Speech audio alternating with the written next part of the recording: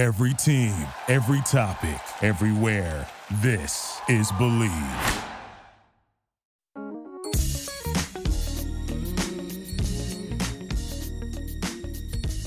Hey everyone, welcome to the Heart Over Hype podcast. I'm your host, Dr. Shamar Charles. This podcast focuses on the goal of providing unique and culturally sensitive perspectives on physical, mental, emotional, and spiritual health and wellness. Our goal is to provide you with the best millennial and Gen Z health news you can use.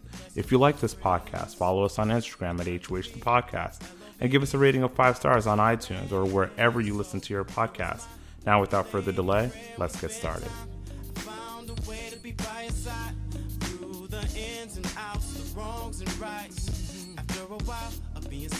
Hey y'all, welcome to another episode of Heart Over Hype. I'm your host, Dr. Shamar Charles, and today we're discussing financial freedom and how that can serve as the gateway to a happy and healthy life. To help break this down with us, we have Sharon Epperson, my friend, sister, colleague, and personal finance guru. She's also the senior personal finance correspondent for CNBC. Thanks for being here with us. It's great to be with you. How did you become interested in financial health literacy, and why is it so important to our everyday lives?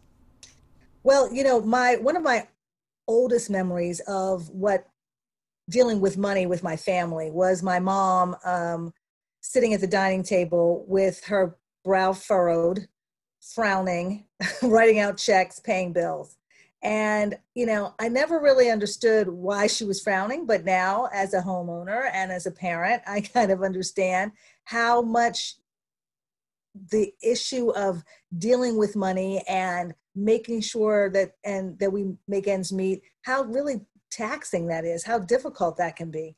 And we were, I must say my parents made sure that my younger sister and I were able to do a lot of the things that we wanted to do in terms of activities and go to the college that we wanted to go to.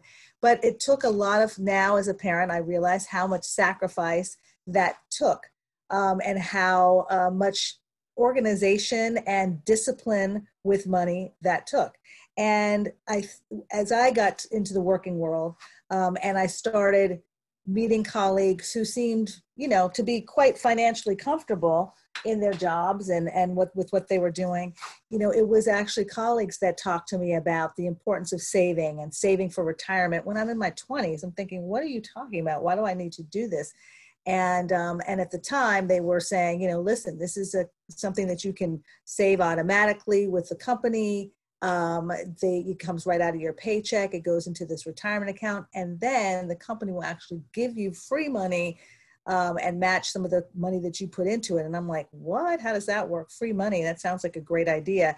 And that's actually how I started saving, at least long-term saving, and saving for retirement in a 401k plan.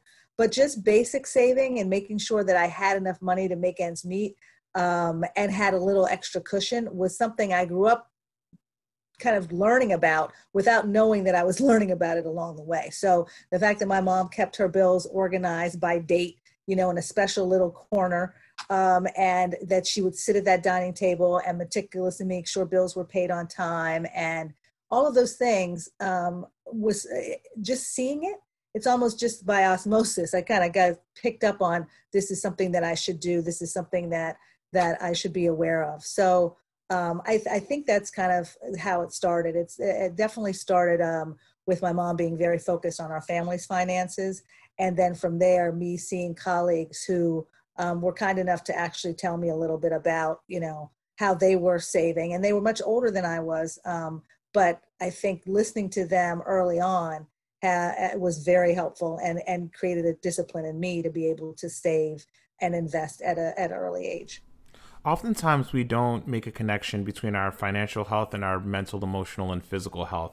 We know that your income largely determines where you live, and where you live is important to your health because it determines access to good schools, quality healthcare, healthy foods, parks and outdoor areas, as well as proximity to toxic and polluted areas, unsafe neighborhoods, etc., right? The list goes on and on. Given that finances are a major stressor in our society, and even more so now with the vast unemployment that we're seeing during the pandemic, how can we adequately manage our financial health in light of having little or sometimes no income? That's a really good question. I mean, I want to say something that is, people have heard before.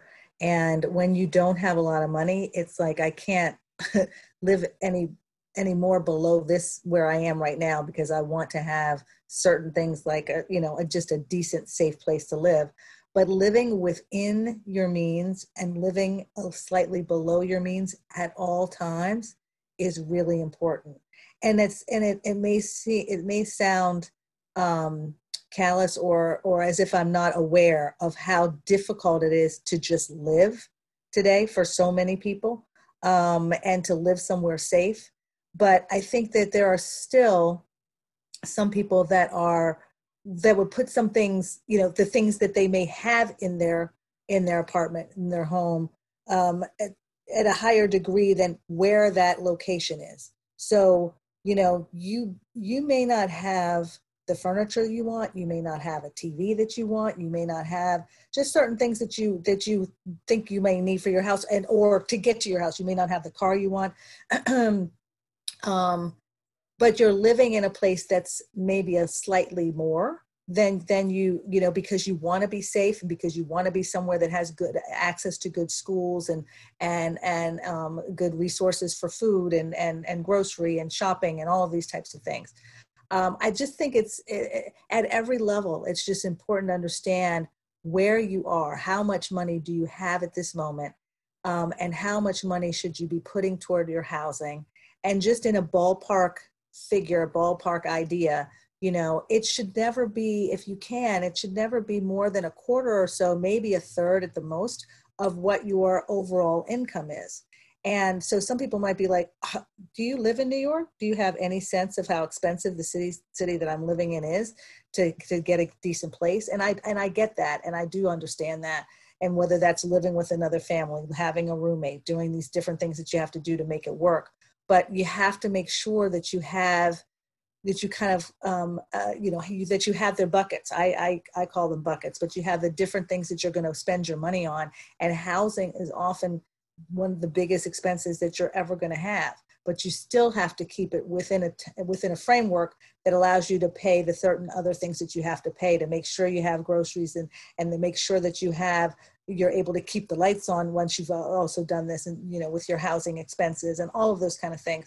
So it's a tough question. It's a very tough position for many people.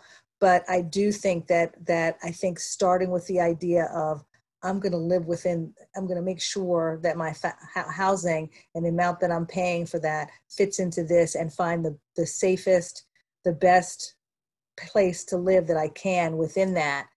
And how can I make that happen? I think that's an important first step in financial planning and for many, many people. And so that's a really good question. If you have a steady income, how much of your money should you be putting away? Is there a certain percentage? Should we be saving some of that for retirement? Is it ever too early to start thinking about retirement, or should we just be saving our money for a rainy day? There's a lot of questions there, but I'd love to hear your thoughts on that. It's never, ever, ever, ever, ever too early to start saving. I have two teenagers. One of them has had his working papers since he was 14. My daughter is 15. She has her working papers too. She hasn't had a part-time job yet, but my son has had part-time jobs, all the way through for the last 4 years, and saves a portion of that money, because that discipline has to start early. And once it does, when other things start to happen, like you do have to pay for your own housing, you do have to pay for your own groceries, you do have to pay, all of certain other expenses, you've already learned that you're not going to use that entire paycheck to pay for that. For people who have a stable income, what I like to use is something called the 60% solution to budget. And so you look at your gross income, and of that gross income, and that's all your income, that's the number that employer tells you you're making. That's not necessarily the number that's on the check that you take home, right? So you go by the biggest number, and 60% of that goes to your committed expenses. And that includes taxes that come out of your pay. if you have a home, property taxes, if you are, whatever your housing expenses are, groceries, anything that you have to pay every month, every week.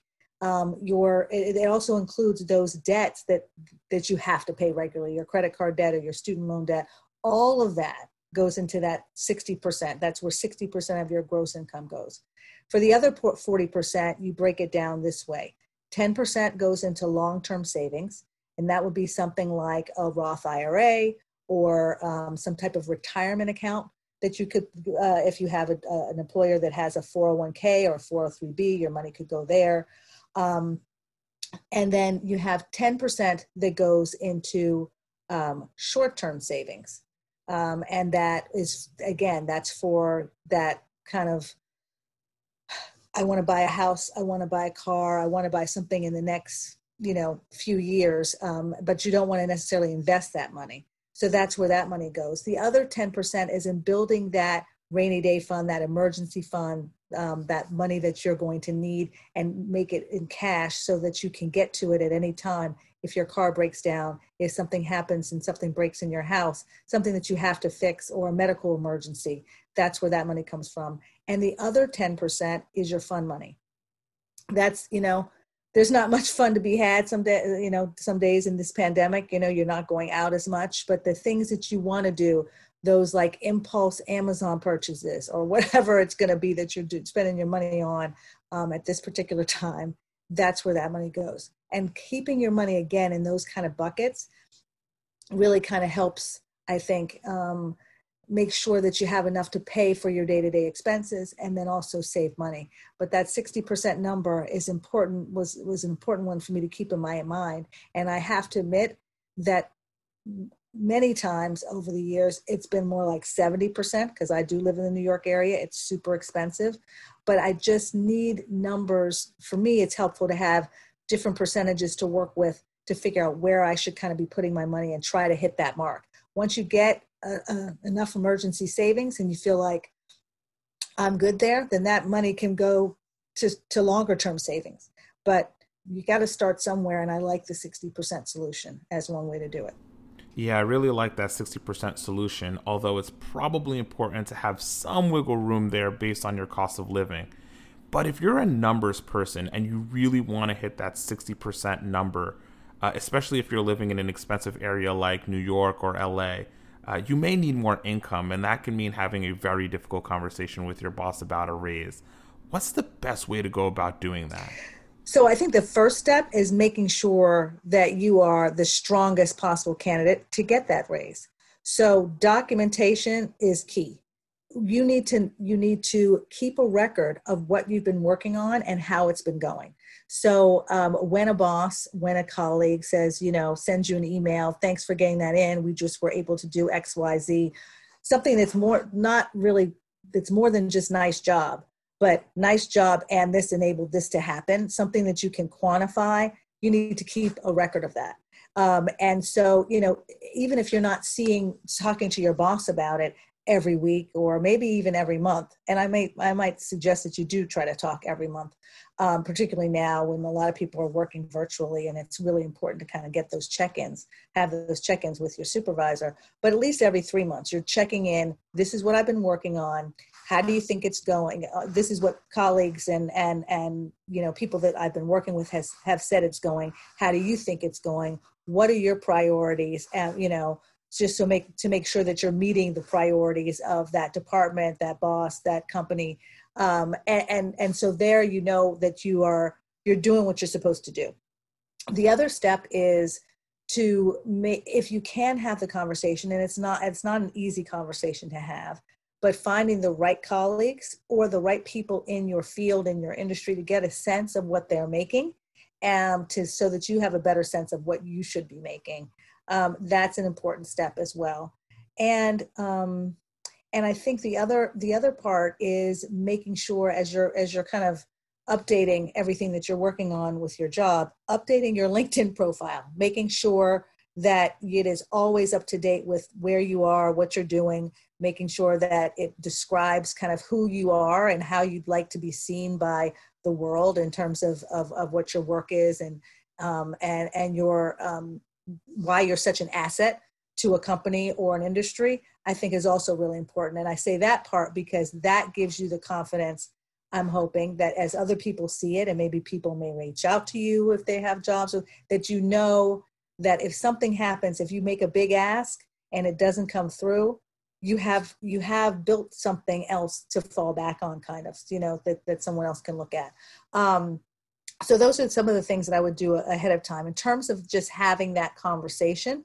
Again, I think it starts with, this is what I've done for you, and this is why I'm so appreciative that I've been able to accomplish this for the team. And now, like, I'd like that to be compensated, reflective of what I've done. And also, and as you're asking, be mindful of where the company is. Be mindful of, are you asking for a raise, on the same week or the same month that the company has announced 10% reduction in workforce? Or are you asking for that at a time that the company has just released that they're going to do some big initiative and they're putting all this money into it? So the timing of it and being really mindful of where your company is and how it, or your organization is, and how it's fitting in the industry, those are all very important things. But the first thing is yourself, is again, that's why I love this project that I'm working on and this initiative, Invest in You. It's investing in yourself and making sure that you are the most marketable, the greatest asset that you can be to that company. And just in terms of your own career trajectory, you're doing what you want to do as well as you can do it. And your company should take notice, your organization should take notice. But if they don't, make sure that you're doing enough and you're networking and you know people, or you're getting your name out there through LinkedIn and other ways on social media, so that other people will acknowledge you. We have a question here from one of our listeners, Kira Lewis from Madison, Wisconsin. Hey, Kira, thanks for listening. She says that having conversations in the workplace with colleagues or higher-ups is really difficult, but even more so for Black women. Given the racial wealth gap and the history of having to work twice as hard for the same or less than your colleagues, how do we go about securing equal pay and having these tough conversations with our colleagues? Well, I think the conversation just needs to start. She's absolutely right. I mean, we just have been working twice as hard, never talking about it. Thank you so much for having us. Thank you so much for, at least I have a job. No one who looks like me has ever had this job, so I guess I should just be happy. And no, we shouldn't just be happy. It is a very difficult conversation to have, but finding out how much the white man at the job makes, who's doing the exact same thing that you do, and making sure that there's not that pay equity is really critical. And I think more and more companies are being more transparent about what they're paying and how they're paying people, but many, many are not at all. And I think that employees are just going to have to push for that transparency to make sure that there is more pay equity. But Kira's absolutely right. That racial wealth gap and pay gap is significant, and it results in a wealth gap that is even more significant. So we just have to start by making sure that companies are more transparent in what they're doing in terms of pay. Given the new administration's focus on women as leaders, there seems to be a renewed positivity that the gender pay gap may finally be closed. Do you think that there is reason for us to be optimistic, or at least more optimistic than we have been in the past? I'm gonna use a quote that I got from a 15-year-old that I love dearly because she's my daughter. When I mentioned to her, what were her thoughts with the vice president-elect having as a 15-year-old Black girl, teen, how do you feel having a vice president who is a Black woman? What do you think about Kamala Harris? And she said, we have to keep fighting. So absolutely we should not be, expecting or anticipating that just because of not just the election of a Black female vice president of the United States is everything going to be okay. But even on our local elections and our school board elections, and, just because there are women in these positions doesn't automatically mean that everyone's going to wake up and get it and understand that there should be gender equity in positions and pay. It's still a fight that must continue when it does not exist as it should in many areas. And so I think what it does is highlight how how well people can do when making sure that when the opportunity to have those positions is given, or is not given, is earned with a lot of hard work to get there. But don't just expect that that person will continue to open many doors for you, or having that person there will open many doors for you. Or if it does initially, that will continue. It has to become part of the DNA and part of the fabric of our society, of our companies, of our organizations. And that I don't think has happened in any way yet. That is an incredibly beautiful quote. We have to keep fighting. I will certainly take that with me. I think it's also important for us to think about our finances on both a systems level and an individual level. On the systems level, we have to always think about and have conversations about equal representation at the top. But we also need to think about our finances on the individual level, especially in our interpersonal relationships. As you know, 50% of U.S. marriages ends in divorce. And the number one reason why is concern over money. So my question to you, Sharon, is when should we start talking about finances in our relationships? And is it ever too early to have that conversation? Never too early, I don't think. I mean, I think it gives you a good sense of, the person that you may be considering building a relationship with, what they think about many things, because money does impact so many aspects of our lives. And so I think having that conversation, or paying close attention to, how someone uses their money, how they misuse it, tells you a lot about them.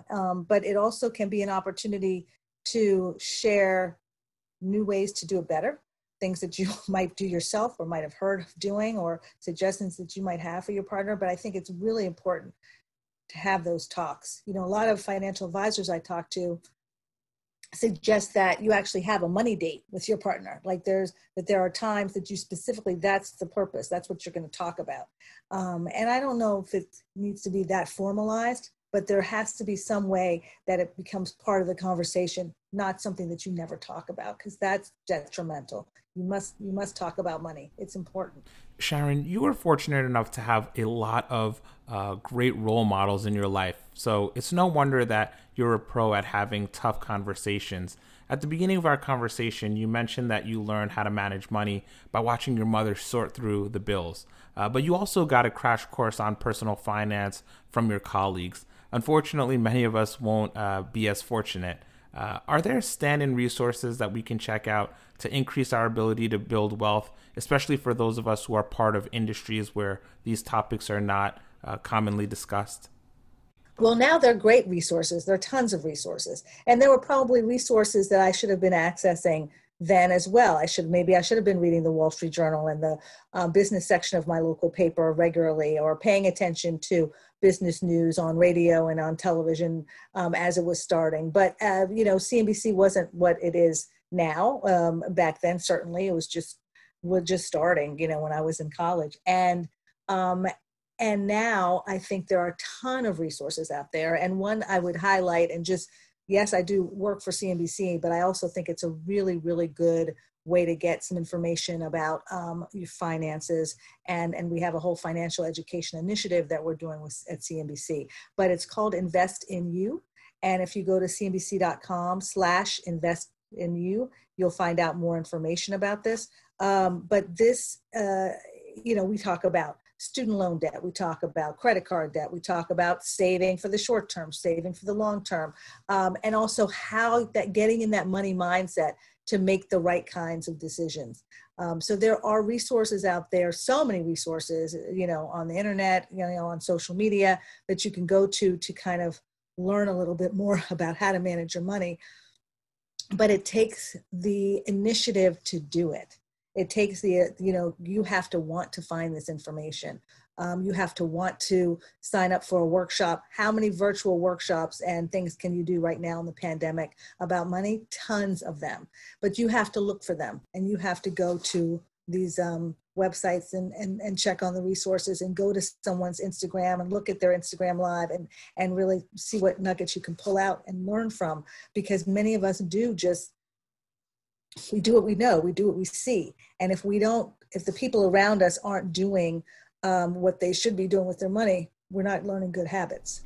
There are so many gems in the catalog of CNBC resources that I use, especially to help me manage my student loans, which admittedly are the bane of my existence. But to end this talk, I want you to talk to us a little bit about your work with the Brain Aneurysm Foundation. For those of you who don't know, Sharon is a brain aneurysm survivor, which is incredibly rare. 50% of brain aneurysms are fatal and 90% lead to long-term disability. Clearly, that is not the case for Sharon. She is a miracle and a motivating and positive factor in so many lives and continues to inspire me daily. I always look to Sharon for positivity, motivation, and I certainly admire you in everything that you do.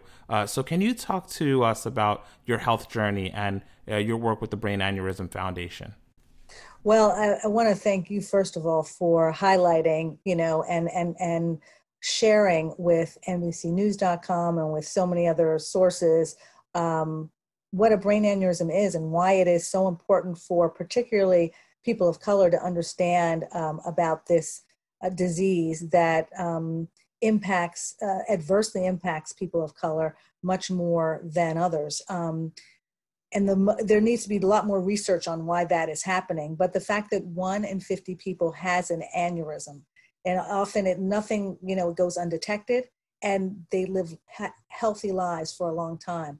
But there are still many people that suffer a ruptured aneurysm, which is what I had, where this kind of blood vessel in your brain actually explodes, bursts.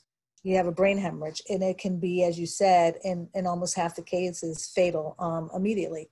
The fact that I was able to survive that, the fact that I later learned that I'm the 4th generation in my family to suffer from a ruptured brain aneurysm and the only person to survive, I realized I'm here for a reason. And that reason is to make sure that I bring awareness, not just about what a brain aneurysm is, but the importance of understanding health, not just financial health, because that had been my career before this aneurysm, and it continues to be, but your overall health, your mental health, your physical health, and just being aware of where you stand at all times and making sure that you are taking care, the best care that you can of yourself.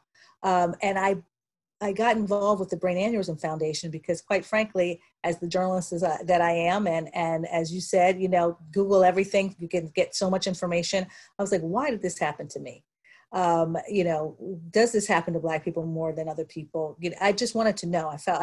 I wanted to know. And when I did Google that, something to that effect, like Blacks and brain aneurysms, the first thing that came up was the Brain Aneurysm Foundation. And it came up because they're a tremendous resource for statistics, for resources, and for information about brain aneurysms. And that is where I learned that African Americans are twice as likely to have a ruptured brain aneurysm than whites. And that women are more likely than men to have them, and that people who are in their between 35 and 65 are the most likely to suffer from one, and that if you have a family history of brain aneurysms, you're 25% more likely to have one yourself. So all of those statistics put me in the category of no surprise, really, that I actually did suffer from this brain aneurysm. But it also made me realize how important it is for my family and for people like me to understand about it and to make sure that there's more research being done. And so I support the Brain Aneurysm Foundation in fundraising as much as I can and speaking about aneurysms as much as I can, and have created a share of research, the Sharon Epperson Share of Research, that gives an annual grant to researchers every year. We've done it for 3 years in a row to help kind of talk about help researchers come up with strategy solutions, and eventually I hope a cure for ruptured brain aneurysms. So it's an organization that is very near and dear to my heart, but it also, again, highlights the importance of just understanding about your overall health, your physical, your mental, and your financial health, because all of those factors came together for me when I had my aneurysm rupture, and my year-long recovery gave me a lot of time to think and figure out how to be the best person that I could be going forward, and incorporating this type of work is really important to who I am today and who I am going forward. You do such a great job of making the connection between our mental, physical, emotional, spiritual, and even our financial health. To add on to what you said before, I also think it's important to identify all the stressors in our lives and to treat them as the impediments to good health that they are. I know we've talked about taking a step back and slowing down in our personal conversations, but I want you to tell us, what can we do to live a happy, healthy, and stress-free life while we seek out opportunities to make a good living? Breathe. Just breathe. You know, we go all the time. We go because we have to be twice as good. I'm speaking to my Black women friends out there. You know, we go because we have to work twice as hard. All of these things that we're told we have to do. We have to live. We have to be here for our family, for our loved ones, for our community, for our society. And we have to take a moment to just breathe, to get off of that treadmill, and actually take a moment and just stop and be present. And I think that I did not take enough time to do that. I was definitely trying to do as much as I could in my career and as a mother, to make sure that I was providing as much as I could for my family and making sure that I was excelling in my career to the best of my ability. And then everything came to a full stop. So I didn't have a choice but to treasure every breath, because I almost wasn't able to do that anymore. So I would urge people in the middle of this pandemic, when there are so many stressors that we haven't even talked about that are even more severe because we're in such an unusual, challenging, trying time, that take a moment every hour, take a moment as often as you can to just be still and to breathe. That's the first step. The other step is to, if you can, walk, or exercise or do something, that allows you to kind of move your body and clear your head. And for me, I'm now in this pandemic, and I started it before, but I take a daily walk. It really is very helpful. Sometimes, I'm talking on the phone, sometimes I'm listening to music, and sometimes, again, I'm just there. I'm just absorbing what's outside and what's going on. And then I try to have, I try to keep a calendar of how I'm going to work. So not just, a calendar of where your appointments are, but when am I going to close my laptop and when am I going to open my laptop? When am I going to check email and not check email? And this is something that actually Dr. Charles shared with myself and my colleagues when he was speaking to us months ago, maybe even a couple years ago now, about not checking your email. We're journalists. We're 24/7. We want to bring you the news all the time, but we're also people, and we need to live healthy lives. And it's a healthier life when you're not checking your email at 2:00 in the morning, or, getting an email and feeling that you have to answer it at 5:00 in the morning. So when you can kind of set for yourself so that you still keep your job and that you're still doing the work that you have to do, but set those kind of parameters for yourself on when you're going to be available for that kind of work. And also set parameters for when you're going to do your work, which is, when are you going to exercise? When are you going to make sure that you get your, the meals in, the small meals you need all, throughout the day, or however you're, keeping with, a well-balanced nutritional plan for yourself. All these different things, you kind of have to schedule them, because otherwise we can kind of, we just keep going. We just keep going. And I think that we have to just make sure that we're working smartly, and that that we're living healthy lives as best we can. And those are the changes that I've made. Thank you, Sharon. We certainly needed those words of wisdom. My synopsis of today's gems are: slow down, breathe, eat right, appreciate life, and save wisely. Thank you so much again. You are certainly welcome to come back anytime. Thank you again for having me.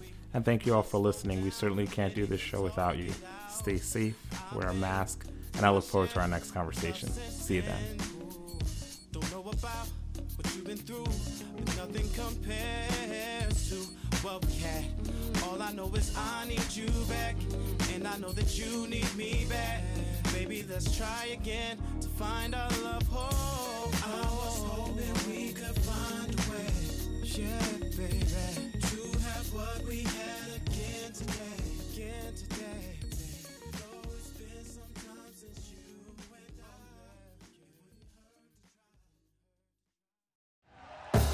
Thank you for listening to Believe. You can show support to your host by subscribing to the show and giving us a 5-star rating on your preferred platform. Check us out at Believe.com and search for BLEAV on YouTube.